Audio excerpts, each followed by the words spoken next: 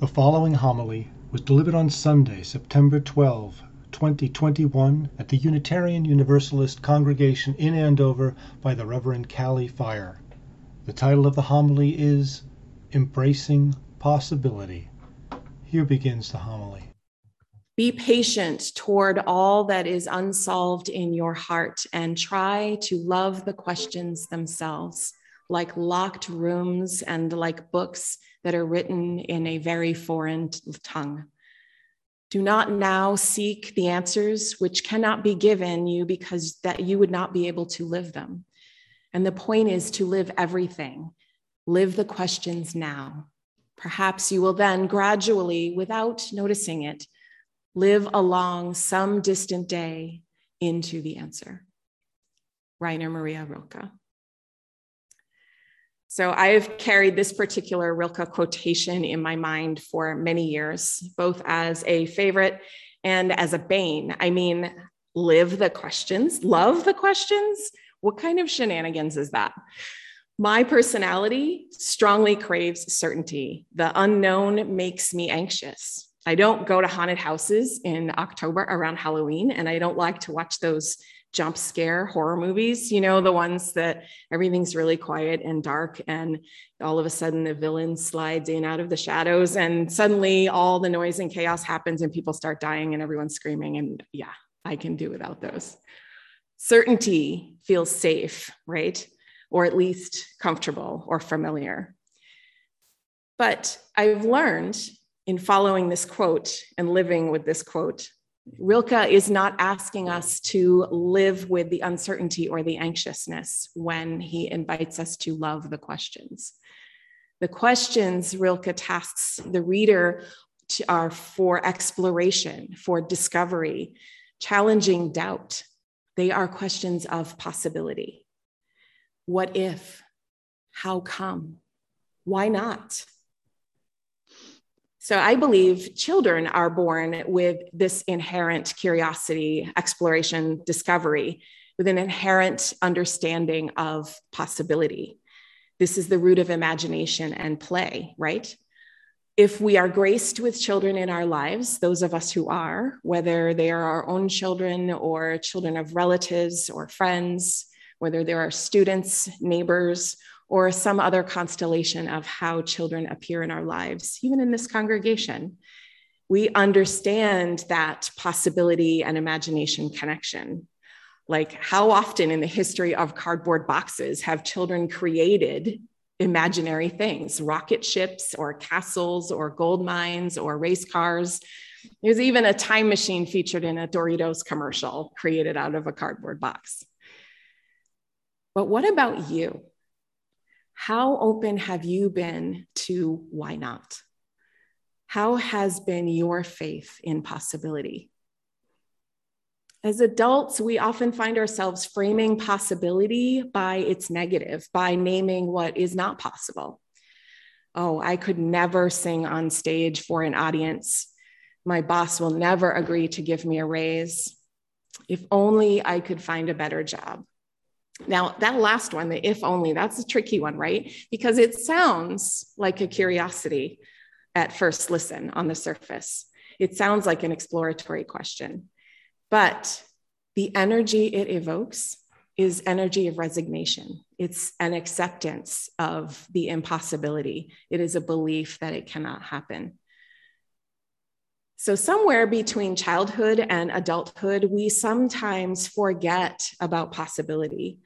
And it's usually with things that we are imagining that have high value, right? Like when it really matters.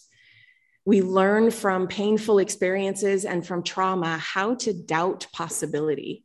Usually in experiences or encounters that we have, we run into the doubt of others. Like the carrot seed story that we heard earlier today. The child encountered doubt after doubt from mother, from father, from big brother, who all told him that the carrot wouldn't come up. They doubted repeatedly, but he kept his possibility close. He kept weeding and watering and tending, and sure enough, the carrot grew. But that's a bit of a risk. isn't it? Because possibility does let us down. Possibility is a vision. It's an aspiration. It is not a guarantee. Sometimes that leaves a mark on us when it doesn't happen, and it makes believing possibility a little bit harder the next time, and the next time, and the next. Eventually, some things really start to seem impossible. So holding faith in possibility means we must challenge our doubt, as Rilke invites us to do. In a later passage, Rilke returns to this topic of doubt. He writes, "Your doubt may become a good quality if you train it. It must become knowing. It must become critical. Ask it whenever it wants to spoil something for you, why something is ugly. Demand proofs from it, test it, and you will find it perplexed and embarrassed, perhaps, or perhaps rebellious. But don't give in. Insist on arguments and act this way. Be watchful and consistent every single time, and the day will arrive when, from a destroyer, it will become one of your best workers, perhaps the cleverest of all that are building at your life." So possibility is more than just asking questions. For my comfort-craving personality, asking questions will often come with an attachment to a specific outcome. I might start with what if, followed by a worry I might have for a negative outcome. What if it rains during my camping trip in October? I mean, well, that's actually a legitimate question this year, right? But question actually encourages doubt instead of challenging it. The other part of our theme this month is embracing. And embracing possibility is about opening to potential, challenging our doubt. Rilke uses strong language of strength in his idea of training one's doubt. But like the child in the carrot seed, embracing possibility means we will likely attract questions and criticisms and comments from others. We will run up against others' doubts, which will sometimes hurt and may even leave wounds. So willingly enduring this to embrace possibility is a practice of vulnerability. It is staying connected to the potential and to the pain, the doubt, the opinions of others. Vulnerability softens us, allowing us to stay open to possibility. Beginning this congregational year with the theme of embracing possibility is also rooting deeper into the very foundations of our faith. Possibility has distinguished Unitarian Universalists from the start. Historically, when others saw depravity and sin at the core of human identity, we saw potential. When many were preaching that this world was fallen, we saw the potential or the possibility of heaven here, right here on earth. God hasn't given up on us, so we shouldn't give up on each other or in the world. This has been our belief as Unitarian Universalists. Psychologically, it has led us to be a people of why not? Why not give another person another chance? Why not fight what seems like a losing battle? Why not risk a little failure?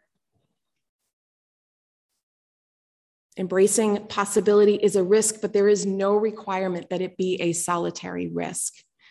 In the reading David read for us, Manish Mishra Marzetti invites each of us to remember our song, the song the universe sang on our birth.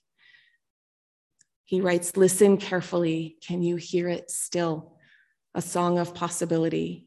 A reminder that we still have time to be who and what we need to be. Listen carefully. The vast expanse echoes in a recognition that it's not always easy. Possibilities can be hard to pursue, roads not taken, wrong turns, destinations that disappoint. Through this, that song persists. The universe sings no less because time and space wear us thin. The music calls us to recognize our limitations, to recognize that the song is best sung with others." And perhaps that's the real secret. Remembering the why not is something we of all have to say and sing together. It's not a solo act. For it to sink in, and better yet, for it to take flight, it needs to be at least a duet. Of course, a quartet is even better. And just imagine what we might pull off if we can gather a choir of this community, all singing the tune of Why Not at the top of our lungs together.